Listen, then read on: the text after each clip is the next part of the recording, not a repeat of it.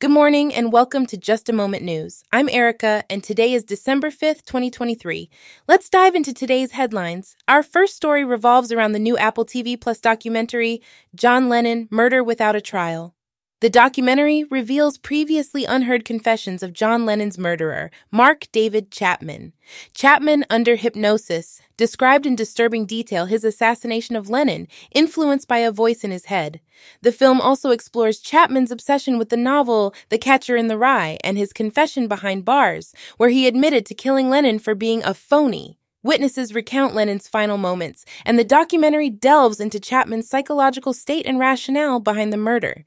It concludes with reflections on Lennon's optimism and the lasting impact of his murder, leaving a mystery about the whereabouts of his ashes. Moving on to our next story, the highly anticipated Grand Theft Auto 6 trailer confirms several elements suggested by leaked footage. The trailer reveals that the game is set in Vice City, the fictionalized Miami, and introduces the first female protagonist in a Bonnie and Clyde type duo. It maintains Rockstar's satirical portrayal of American culture and showcases various elements of the city's lifestyle, including beaches, architecture, and social media trends. Notably, this is the first major title from Rockstar Games developed without Dan Houser. The trailer was released after a leaked version appeared on a suspended account, causing an unexpected rush.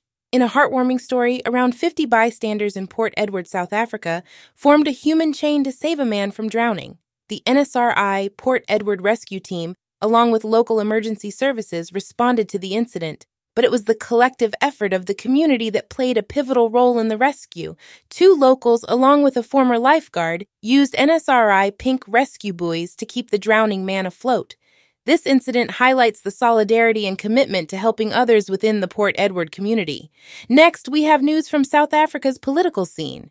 The sheriff of the Gauteng High Court raided the ANC's Luthuli House headquarters in search of assets. Events company Ezulwini Investments attached the party's accounts and physical assets to recover over R100 million owed for work done during the 2019 elections campaign.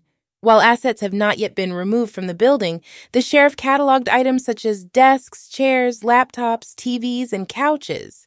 Ezulwini Investments expressed disappointment in the ANC's lack of payment and accused them of undermining the justice system. In a milestone achievement, comedian Trevor Noah has been named the recipient of the 2023 Erasmus Prize. He visited the Netherlands to accept the prize, becoming the first comedian in 60 years and the first South African to receive this prestigious award. Noah's political comedy, known for its sharp-minded and inclusive satire, aligns with the theme of the prize in praise of folly, inspired by Dutch humanist scholar Desiderius Erasmus. The Erasmus Prize is awarded annually to individuals or institutions that have made exceptional contributions to the humanities, social sciences, or arts. Lastly, we have news from the tech industry. Spotify has announced a reduction in its total headcount by around 17% across the company. This decision comes after the company laid off 6% of its staff earlier this year due to higher costs.